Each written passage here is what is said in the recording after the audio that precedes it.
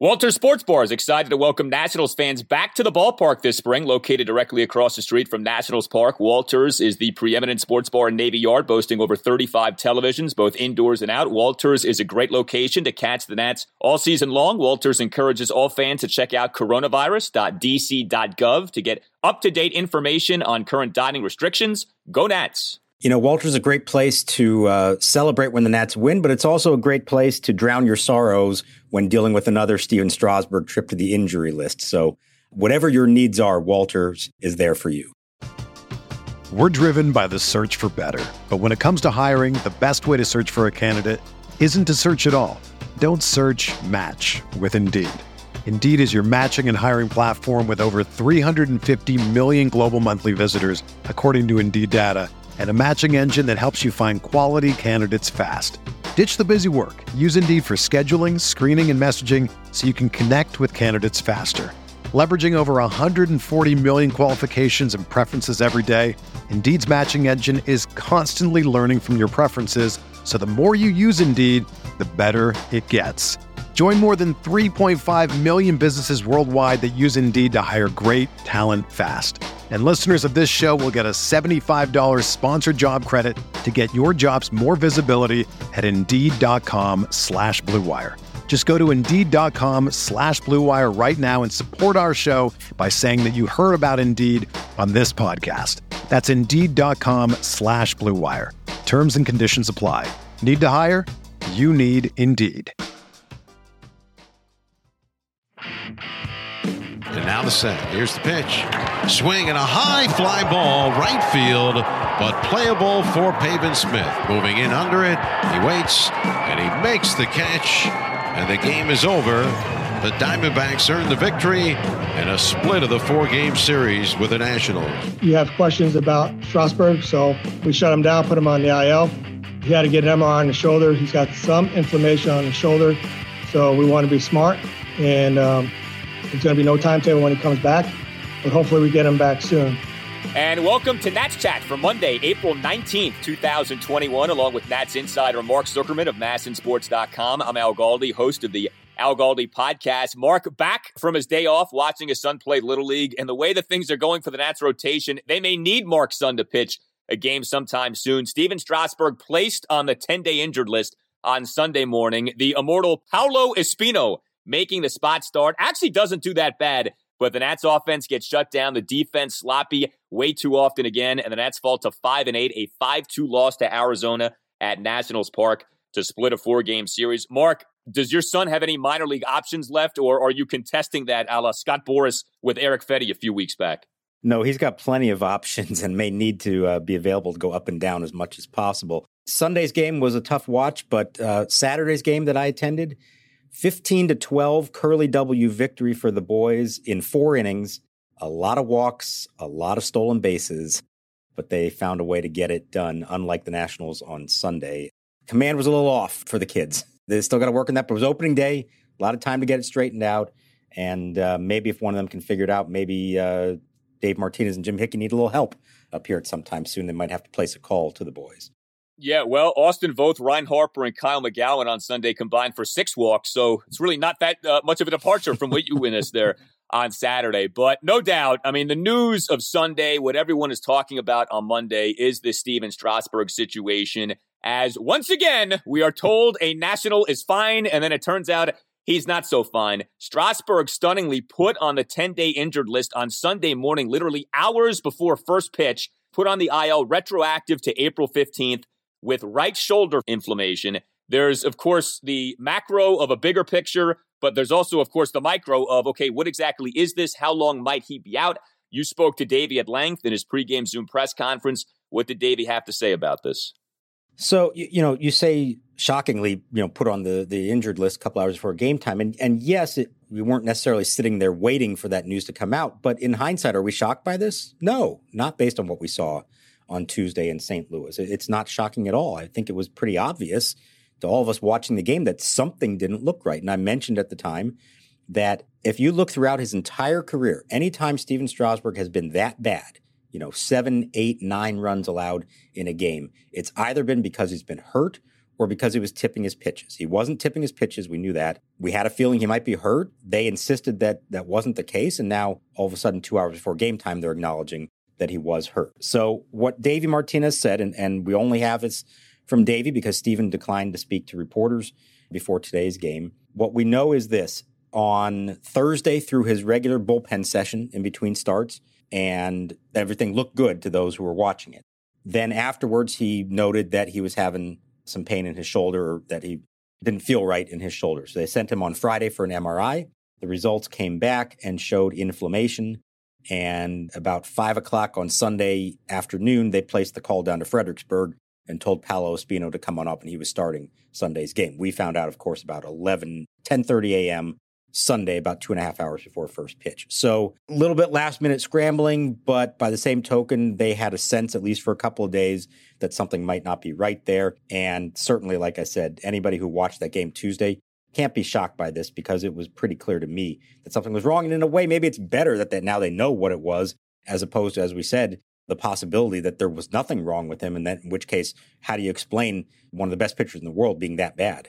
Yeah, you definitely can look at it that way. But of course, there's also a bigger picture of he's hurt again. You know, last year he makes just the 2 starts due to the carpal tunnel neuritis. This season he has made 2 starts. One was good. The second one was terrible. And now he's out again with right shoulder inflammation. And of course, that's the kind of thing that could maybe mean he misses just a start or 2. But it's also the kind of thing where maybe he misses more than that. Maybe it's something that lingers throughout the season.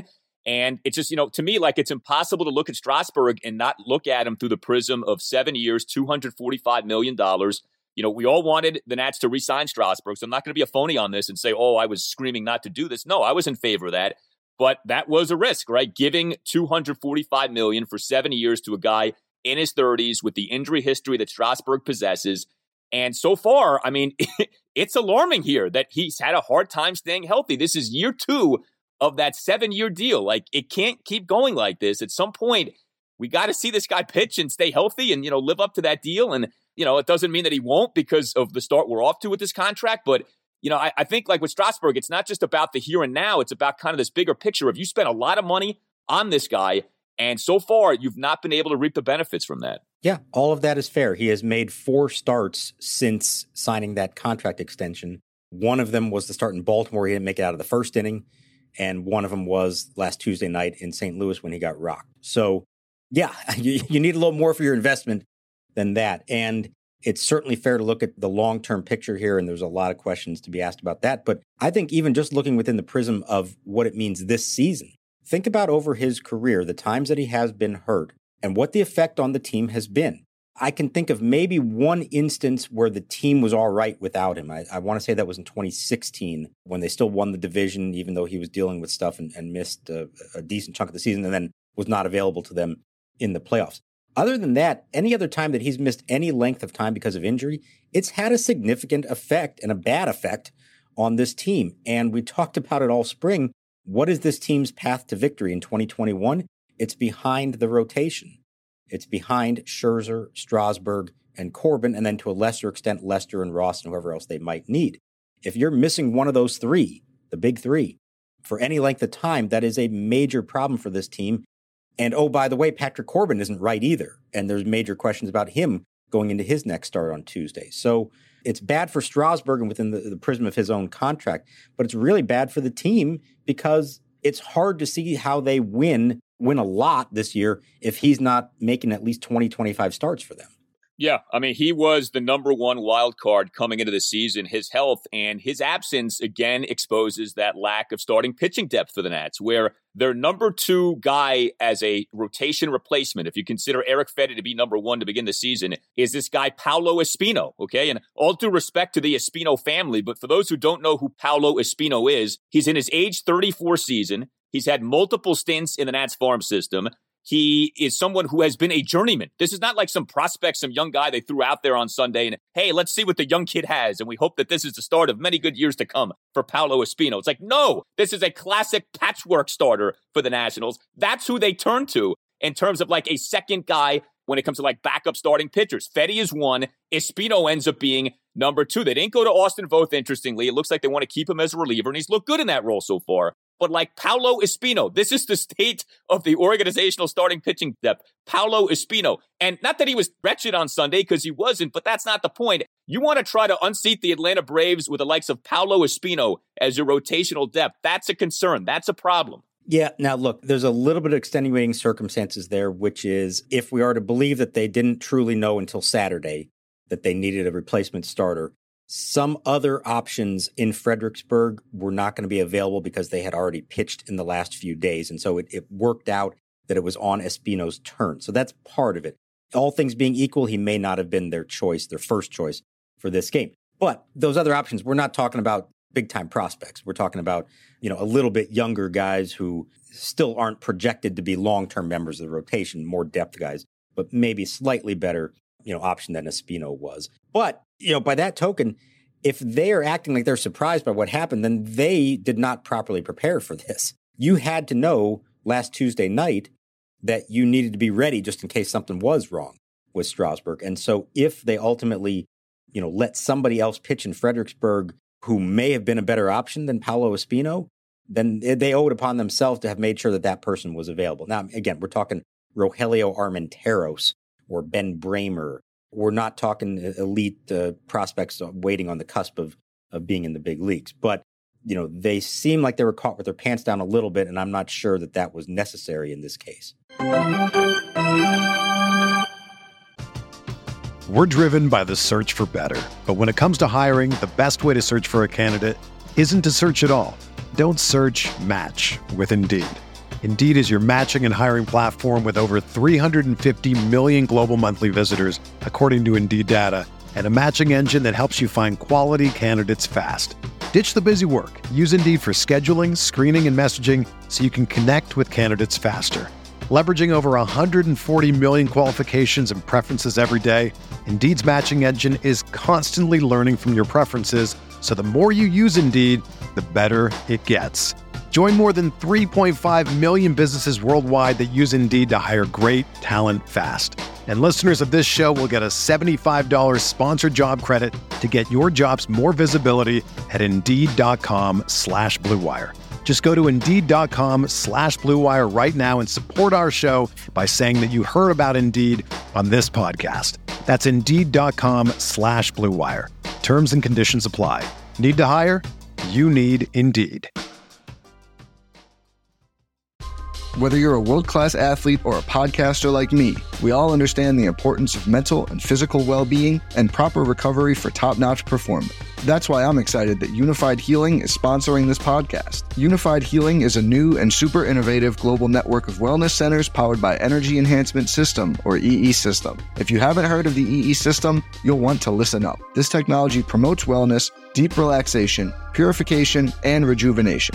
In hundreds of locations across the globe, access to a center is easy and affordable. Interested in experiencing the EE System technology for yourself? Go to unifiedhealing.com/Blue Wire to learn more and find a center near you.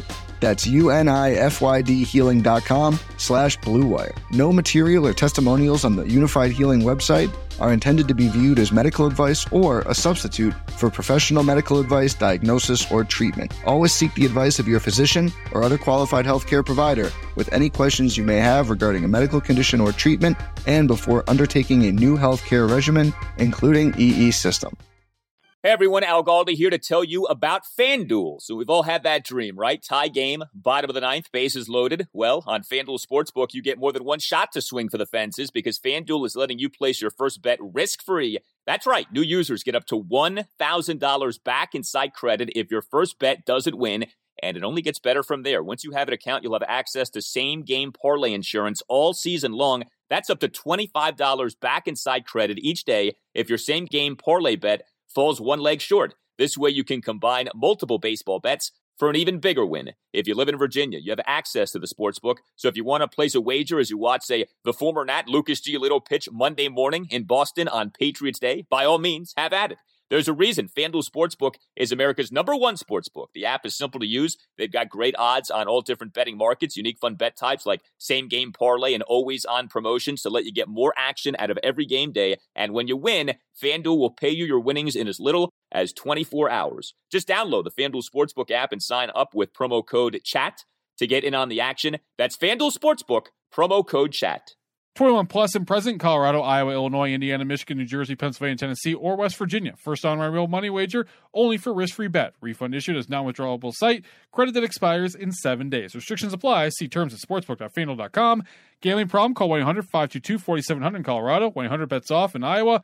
1-800-9-WITH in Indiana. 1-800-270-7117 for confidential help in Michigan. 1-800-GAMBLER. New Jersey, Pennsylvania, Illinois, Virginia. Tennessee, 1-800-889-9789, or in West Virginia, visit www.1800gambler.net. Are you interested in buying or selling your home? Support for Nats Chat comes from Rachel Levy of Compass Real Estate. By focusing on the personal parts of the real estate process and using technology to simplify the rest, Rachel seamlessly guides her clients through their experience. Rachel uses her deep local knowledge and exceptional customer service to advocate for her clients all across D.C., Maryland, and Virginia. To learn more, follow her on Instagram at RealEstateRachel. Batting seventh and catching Yan Gomes. Center fielder Victor Robles batting eighth and batting ninth. 34-year-old right-hander Paulo Espino, who makes his fourth career major league start at the age of 34. Turner, Soto, Zimmerman, Castro, Harrison, Schwarber, Gomes, Robles, and Espino for the Nationals. So Espino, like we said, wasn't awful. 2 runs, 4 into third innings, gives up 5 hits, 2 of which were homers to go with 3 singles and a walk, had 3 strikeouts, gave up a leadoff homer to Josh Rojas in the top of the first, gave up a leadoff homer to Carson Kelly in the top of the fourth on a 1-2 pitch. I think you take that if you're the Nats. The bullpen actually ended up being disappointing, but you made a reference on Twitter to Miss Iowa, and it's a great reference, but for those who are unfamiliar with that reference, what is the backstory of Miss Iowa? So it hit me when Jerome Huruska, the PA announcer, was giving the starting lineup about 5 minutes before game time, and he gets to the number 9 spot, and he says, the starting pitcher, I feel bad, I don't even know what his number was, Paulo Espino. And there's that little bit in the crowd. Some of them knew because, like I said, it had been a couple of hours, but there was a few of them that kind of had that, wait, who? What? Wait, I thought Strasburg was pitching today. And it took me back to a date, July 27th, 2010. This was supposed to be Steven Strasburg's 10th big league start, and this is when every Strasburg start was a huge deal. Sellout crowds, literally sellout crowds every time he pitched, and the crowd was psyched up and ready for him that night against the Braves. And then about 5 minutes, literally 5 minutes before game time, somebody noticed that in the bullpen was not Steven Strasburg, but was Miguel Batista, a journeyman reliever, swingman, been around big leagues for a long time. He was a valuable member of that year's team. So he's not quite Paulo Espino category, but certainly not who the fans there paid to see. And when Jerome announced Miguel Batista starting the game, there was an audible gasp and even some boos from the crowd that night. And what happened? Miguel Batista tossed 5 scoreless innings against the Braves. They won the game, wound up getting, a standing ovation when he left the mound, and then provided one of the all-time great quotes after the game when he was asked if he had heard the boos. And he said, but you know what? I understand. They came here expecting Miss Universe, and they got Miss Iowa. And it's just one of the all-time great quotes. Now then, of course, word got to the real Miss Iowa about this, and she made a little bit of a snide response to it on Twitter. And then Miguel Batista actually wound up inviting her to come to Nats Park. And it was like, this was within a week, maybe not even a week later. There she is throwing out the first pitch at Nats Park. Miguel Batista presented her with a bouquet of roses. They turned into a very nice little moment there. But that was forever known as the Miss Iowa game. And Espino had a chance to be the new Miss Iowa. He didn't quite get there, but I'm not going to fault him for it. 2 solo homers under the circumstances. He gave them a chance. You can't fault him for that one. That is such a great story. That is such a great job by Batista. And let's give the Nats organization some credit, taking something like that and turning it into something fun at a time when the Nats were not good. I mean, 2010, you're still a year or 2 away from the Nats becoming truly competitive, even though the Strasburg phenomenon was such a great thing that season. That is a great story from the darker days of the Nationals franchise. So Espino does what he does, and then the bullpen is unable to prevent any further bleeding from happening. And look, the Nats bullpen to me so far has been good, so I don't want to beat up on it too much. But I think the danger of all this, with Corbin struggling, with Strasburg struggling and being out, with Ross and Fedde being now rotation mainstays for at least a little while, but, even at their best, you're still talking 5-6 innings. Davey is having to lean on the bullpen a ton. And we see Wander Suero get placed on the 10-day injured list on Sunday morning with this left oblique strain that was suffered on Saturday. You're once again having to use 3-4 relievers in a game. You use 4 guys on Sunday: Sam Clay, Austin Voth, Ryan Harper, Kyle McGowan. And, it's unrealistic to expect these guys to be locked down game in, game out. And sure enough, 4 relievers on Sunday combined to give up 3 runs in 4 2/3 innings, 6 hits, 6 walks, only one of which was intentional. The bullpen was bound to falter, and it did falter on Sunday. Yeah, I can't say I was totally surprised by it. And I think you saw some calculated decisions there by Davey. The game was close. It was 2-1, and then it was 3-1. And he probably was tempted to start thinking about getting guys like Rainey and Hudson and Hand warmed up, the A bullpen. And then it got to that point, it was 3-1, and he actually had both Ryan Harper and Tanner Rainey warming. And I think it was if they had come back and tied it, or maybe even gotten within a run, he would have gone with Rainey. And once they didn't, he decided, nope, you know what, we're going to have to punt this one and go with Harper instead, who was just called up to replace Suero. He had kind of a long, laborious inning there. And then McGowan had a 32-pitch top of the ninth. So it got a little bit dicey there. It got a little bit sloppy in the field as well. Not a great finish to the game, but I think you actually saw there, you wouldn't admit it, but I think you saw there Davey kind of recognizing it's just not happening today. Let's not burn up any of our A bullpen guys, save them for tomorrow, because they've all been worked a lot as well. And just hope that we can get through this one and then move on to Monday. But, it does speak to the larger point, which is for this bullpen to be as effective as they need it to be, they need their starters to consistently go 6+ innings. And that's what they were counting on all along. And that hasn't happened yet, aside, from Max Scherzer. And now hopefully Joe Ross can join that group. But they're at a point where Joe Ross is their number 2 most reliable starter, and Eric Fetty's their number 3. And that's a little bit dangerous position to be in. One more thing on the pitching situation. This just always cracks me up. When the Nats put out a press release, and the Nats aren't the only team to do this, but they always make the headline about the guys coming up, not the guys going away. And so the headline of the press release today announcing Steven Strasburg and Wander Suero to the IL was, Washington Nationals select the contract of Paolo Espino and recall Ryan Harper. And if all you do is read that headline, you're like, oh, okay, ho-hum, a couple of guys are coming up. And then if you read it, you're like, whoa, Strasburg is on the IL, Suero's on the IL. I love the misleading headlines from PR staffs in sports sometimes. It's what they do. They're not alone in that. Fortunately, I've seen enough of them over the years that as soon as I see that, it triggers in my head what this actually means. Because there's no way that Paolo Espino is getting called up to start this game unless Steven Strasburg is not starting the game. So I kind of had a hunch, but then they make you click on the link and now you got to read the whole thing and go down to about the 3rd paragraph before you see what else is going on. I don't know. I guess it's PR mentality. Maybe it's the way that most teams want this stuff done. But, I think we all know what the real headline to that press release was or should have been. Do they think people aren't going to read the release? Like they're just going to be like, oh, okay, nothing to see here. Eventually they're going to see the meaty part of the announcement. But anyway, that always makes me laugh. So, the Nats pitching certainly wasn't great on Sunday, but neither was the offense. Let's be honest about this. Even if Strasburg pitches, there's no guarantee the Nats win this game on Sunday. It's been an up and down run here for the Nationals offense to begin this season. And sure enough, facing Madison Bumgarner and the Diamondbacks bullpen on Sunday, Nats mustered just 6 hits, 3 walks, strike out 11 times, total just 2 at-bats for the entire game with runners in scoring position. It was a very good performance by Trey Turner, who ends up being the leadoff batter in all 4 games in the series, a couple of solo homers. You got some good at-bats and good hits from, guys like Kyle Schwarber, and you saw Starlin Castro do some good things as well in the game. But it was a quiet series overall for Juan Soto. It was a rough series for Josh Bell. He didn't even start on Sunday. Ryan Zimmerman did,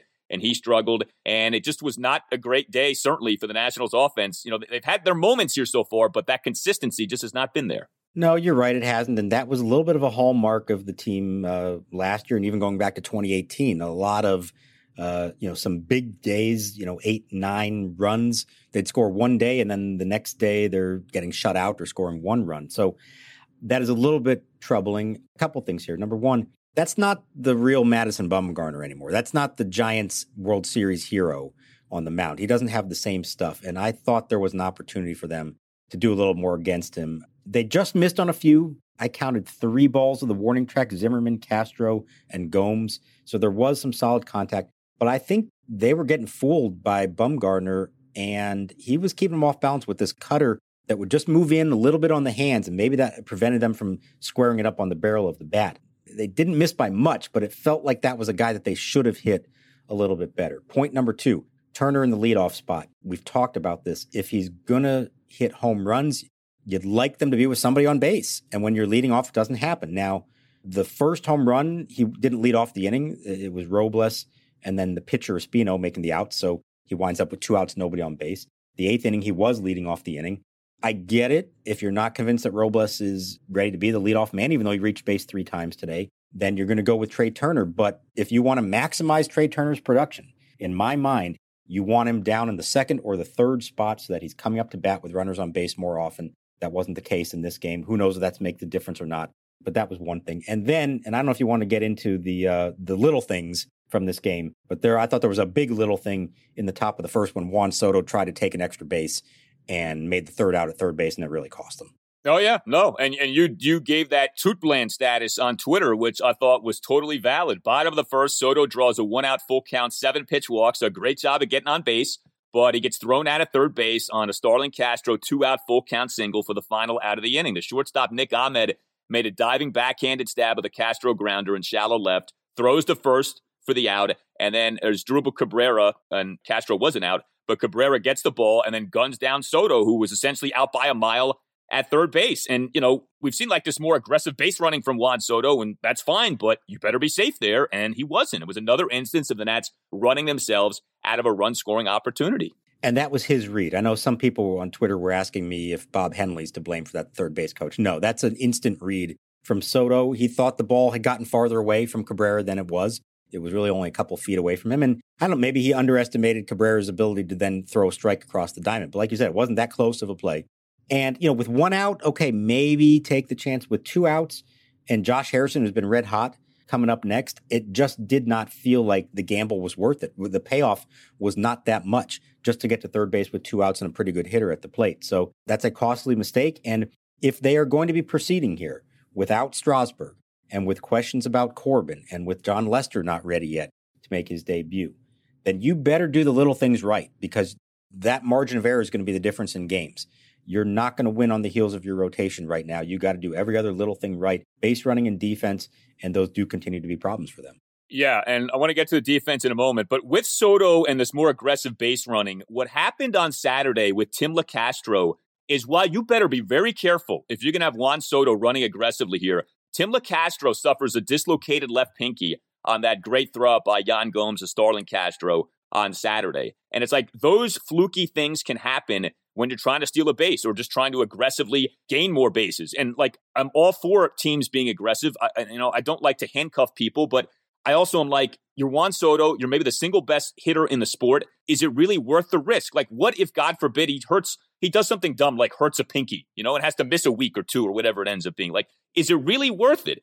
And now you combine that with he's getting thrown out, okay? It's not like he's running the bases with this supreme efficiency. And I'm kind of like, what are we doing here? Okay, just be the great hitter that you are, You don't have to be so fixated on trying to become this great base runner. Like, it's laudable that he wants to do that, but if you're not doing it well and you're exposing yourself to further injury risk, like, why are we continuing down this path? I think it's situational. I think that's the way he has to approach it, and anyone in that position needs to approach it. If the situation is right and you want to be aggressive, go for it. I mean, you can say that star players need to be careful not to get hurt, but the same thing applies in the field, diving after balls.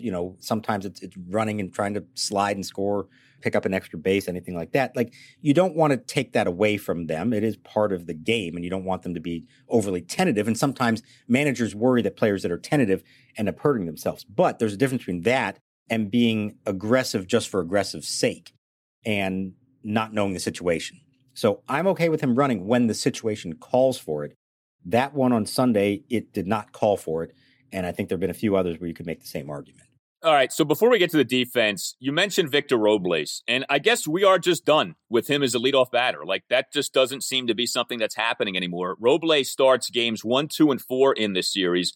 He's either the number 9 batter or the number 8 batter in all 3 of those games in which he starts. And, Robles actually didn't have that bad of a series, 3 for 9 with 3 singles, a walk, and a hit by pitch. But this just seems to be where he's going to be. And all the talk about Robles as a leadoff man and this very good spring training that he had, like, apparently the leash wasn't that long, and Davies already pulled the plug on this. I mean, Mark, one of the things that really jumped out to me, the Friday night game, the game that Alex Avila started at catcher, Avila batted ahead of Robles. I mean, I look at that and I'm like, man, Robles is batting 8th and Avila's batting 7th. Like, for those who don't know, Alex Avila is not known for his bat at all anymore. Like, he's strictly a defensive catcher, backup catcher. He just brings some good things to the table in that regard, but he's not a good hitter, and he's not some young guy to where you're like, well, maybe he's about to bust out and blossom. Like, no, he's a veteran. Like, this is what he is. Robles is the guy who's supposed to have the upside, and they have him behind Avila on Friday night, and it's, like to your point about Trey Turner, like, yes, he had a very good series, did a very good job as a leadoff man, but if he's going to be hitting bombs, you want him with men on base.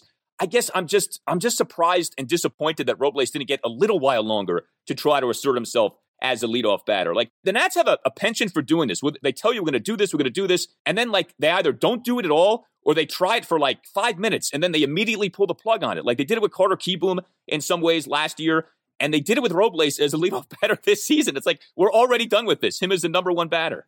I'm not going to say they're totally done with it yet. I am surprised that they made the switch when they did, and I'm not so sure that that's the last time we'll see it. I think what happens sometimes is they do something and it either works or it doesn't work. And, these people are superstitious a little bit. And when something works, you want to stick with it. And when it doesn't work, you try something different. And then maybe you just do something different for one day, like that first day that Robles hit 9th, and Davey had his reasons for that specific day for doing it. And then if it goes well, you say, well, we got to stick with that again. We're not going to change it up just because this was the plan all along. And now you kind of get trapped in this thing. I don't necessarily think it's over, especially when they struggle at the plate like they did Sunday. Maybe that is what spurs them to now go back to it again. Personally, I'd rather see more consistency there. I think especially a still younger player like Robles, it's best to just say, here's where you're going to hit, go do your thing, and don't be looking over your shoulder like we're going to judge you every single day to maybe make changes. He's reached base 18 times now in 13 games, and he didn't start one of them. And of the 18 times, 9 of them have been because of a walk or hit by pitch. I mean, that kind of sounds like a leadoff hitter to me, doesn't it?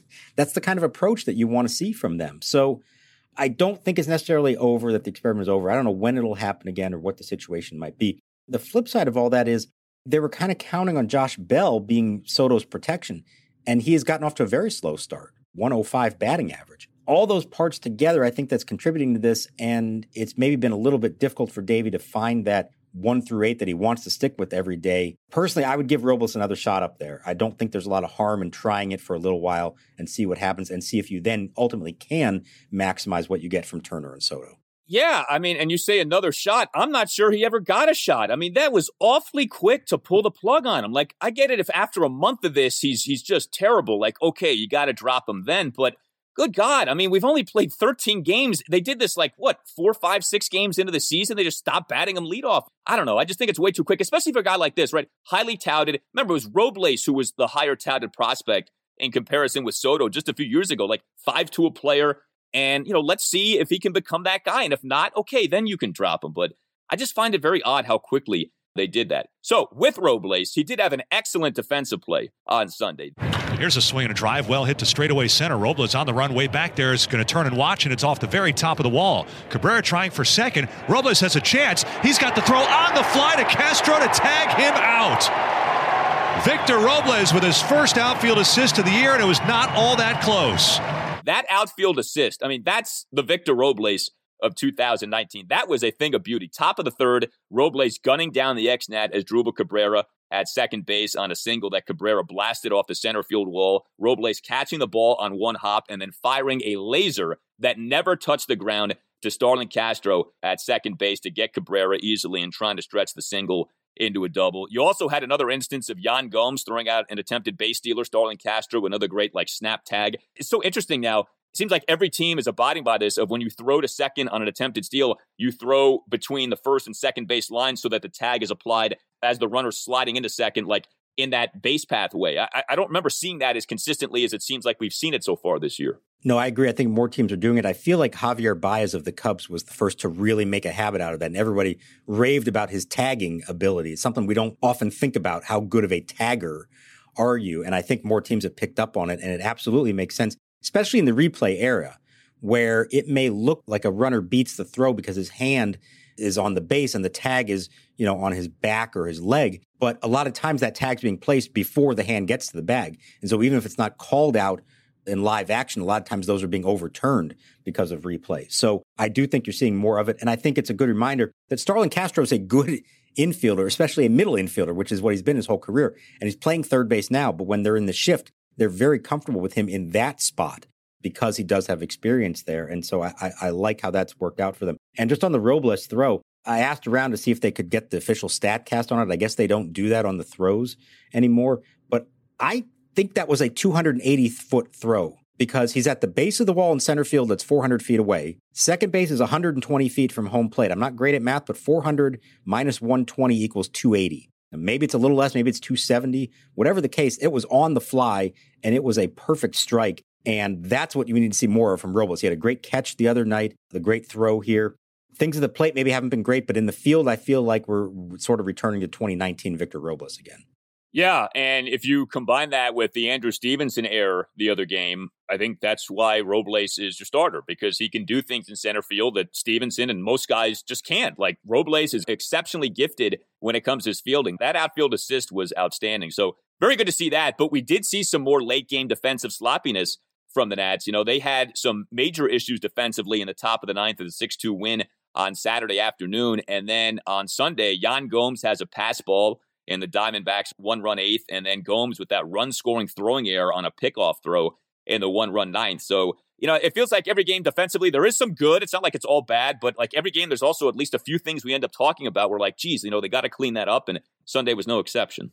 And again, like I said, it gets magnified when you're in the situation they're in. They cannot afford to do these little things wrong, and it's costing them a run or two here or there. If you've got a lineup that's consistently scoring 6-7 runs a night, maybe you can get away with it. If you have a rotation that is consistently giving you 6-7 innings of, you know, lights out ball, maybe you can afford to do it. But when you're struggling in those two departments, your only chance of success is to do all the little things right, not to make mistakes like that. And so far, it has not been as clean as it should be. And Davey knows it, and he's addressed it. Hey everyone, Tim Shervers here to tell you about Sunday Scaries. If you're listening to this on Monday morning, you probably just had a bout of this yourself over the weekend. You know, we're getting to the point where prioritizing mental health is becoming less stigmatized. People are finally starting to talk about strategies to stay centered and calm in their everyday life. That's why I'm really excited to tell you about Sunday Scaries. Sunday Scaries are specially formulated CBD gummies with vitamins D3 and B12 that taste absolutely delicious and are easy to take on the go. Sunday Scaries CBD gummies help you live life scare-free by promoting a sense of calm, quieting your mind, and just helping you to chill out and relax, especially after a tough loss like there was on Sunday, filled with bad news pregame with the Strasburg injury. In fact, Sunday Scaries CBD gummies and CBD oil have won glowing coverage in publications like Men's Health, Forbes, Allure, and Best Products. Today, you can get 25% off your first order with the code NATSCHAT at sundayscaries.com. That's 25% off your first order at sundayscaries.com. Enter code NATSCHAT where it asks for a coupon on the checkout page. Ready to chill out, get some much-needed peace of mind? Head to sundayscaries.com right now to get 25% off some sweet, sweet CBD gummies. Well, we have a 3-game series against the St. Louis Cardinals coming up. The Nationals, boy, they have had a rough go of it early this season with a very stiff competition early and just a total lack of off days here. You got some off days coming up, but got another batch of games on the horizon here first. 3 games against the Cardinals at Nationals Park, Monday night, Tuesday night, and then Wednesday afternoon. The Nats did put out their starting pitching probables, although these days with the Nats, you don't know until the game actually starts. But Joe Ross, Monday night, Patrick Corbin Tuesday night, and boy, is that going to be a fascinating watch. And then Max Scherzer on Wednesday. It's amazing, but you said it, and it's so true. Joe Ross right now is your number 2 starter, and Eric Fedde right now is your number 3 starter, at least with the way each guy has pitched so far this year. It's not what they expected. I mean, but that's a really nice positive development. And if they can get the other guys straightened out, then that's great news for them because they will have 5 or even 6 legitimate big-time starters. So let's see now Ross facing the Cardinals again. How does it go the second time around against them? I mean, the stuff has been really good. The movement he's getting on both the sinker and the slider has been fantastic. So I'm really interested to see how he looks in that game. And then Tuesday with Corbin, kind of the way I felt about Strasburg when I thought he was going to be pitching in this game.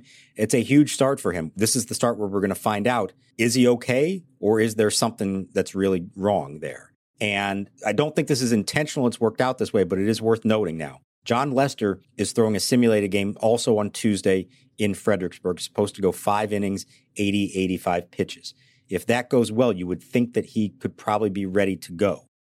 And if Corbin has another rough one, or there's reason to believe that something's wrong with him, it is set up at least for them to make that switch, and Lester ends up in the rotation. The good news, if there is one, for all of this as far as the pitching is concerned, is that they finally have off days coming up. They have 4 of them in the next 3 weeks. And because of that, they could get away without a 5th starter until Saturday, May 8th against the Yankees, I believe it is. If everybody pitches every 5th day and if, Corbin is okay for that start, or if not, if it's Lester, they could get through that and survive for a little while here. But there's no more margin for error. They need all the rest of them to be good and able to pitch every 5th day. And that's just getting through a few weeks. I would expect that Strasburg is missing more time than that, because even when he's deemed healthy, he's going to need time to build his arm back up. And I don't think they're just going to put him out there until they're 100% sure. Well, I will say this. Davey Martinez, much to my delight, back on March 25th in a pregame Zoom press conference, did say that he was open to using openers this upcoming season. And the off days may mean that that's not necessary. But I wonder if in the back of Davey's mind, maybe in the back of Mike Rizzo's mind, as reluctant as the organization has been to use that strategy, if maybe we might not see that at some point in the coming weeks, if Strasburg remains out, if Corbin continues to struggle, or he has to go on the IL, the opener may be a thing. Open to the opener is what Davey told us a little less than a month ago. So we'll see if that gets put into action. I hope it doesn't come to that, because I'm not a fan of it, just from an aesthetic standpoint. I understand it can be an effective pitching strategy, but from an aesthetic standpoint, when your starter is being pulled in the 1st inning or the 2nd inning, and it's going to be a long day now with a lot of pitching changes, I don't personally find that to be enjoyable baseball. If it comes to it, hey, you do what you have to do, but hopefully they're not in that boat. What's funny is the one time they did it, it worked in that the opener was good. Matt Grace was excellent, and then Joe Ross came into the game and struggled in that game. But Nats have only done it once. Seems like the Rays and the Brewers and the A's have done it a ton over the years, but just something to be thinking about, especially with the lack of pitching depth. Maybe they turned to Paolo Espino, who the heck knows? But for now, the Nats are dealing with some struggles here in terms of the rotation, both with performance and with injury. But Joe Ross has been quite good, so hopefully he's able to give the Nats another good outing come Monday night. You tell us what you think. Hit us up on Twitter @Nats_chat. You can email us to natschatpodcast@gmail.com. Latest Apple Podcast rankings in the U.S. baseball category. Up 4 spots are we, Mark, to number 12 in the country. That's outstanding. Number 12 and climbing. And I understand that there's been a push for some merchandising. Maybe some fans would like some T-shirts and hats. We'll see, or mugs. Let's see if Tim can take care of that for us. But we are ascending. Unlike the Nationals at the moment, are kind of floating around, kind of hovering around, trying to stay relevant. We are ascending right now on the podcast rankings. My goal is for us to get bobblehead dolls at one point. I don't know how, I don't know when, but if we can do that, I feel like we've arrived. So that'd be a good thing. I can't even imagine what our bobbleheads would look like, but it's got to be the talking bobbleheads, at least in your case. It's got to be the talkable ones, right?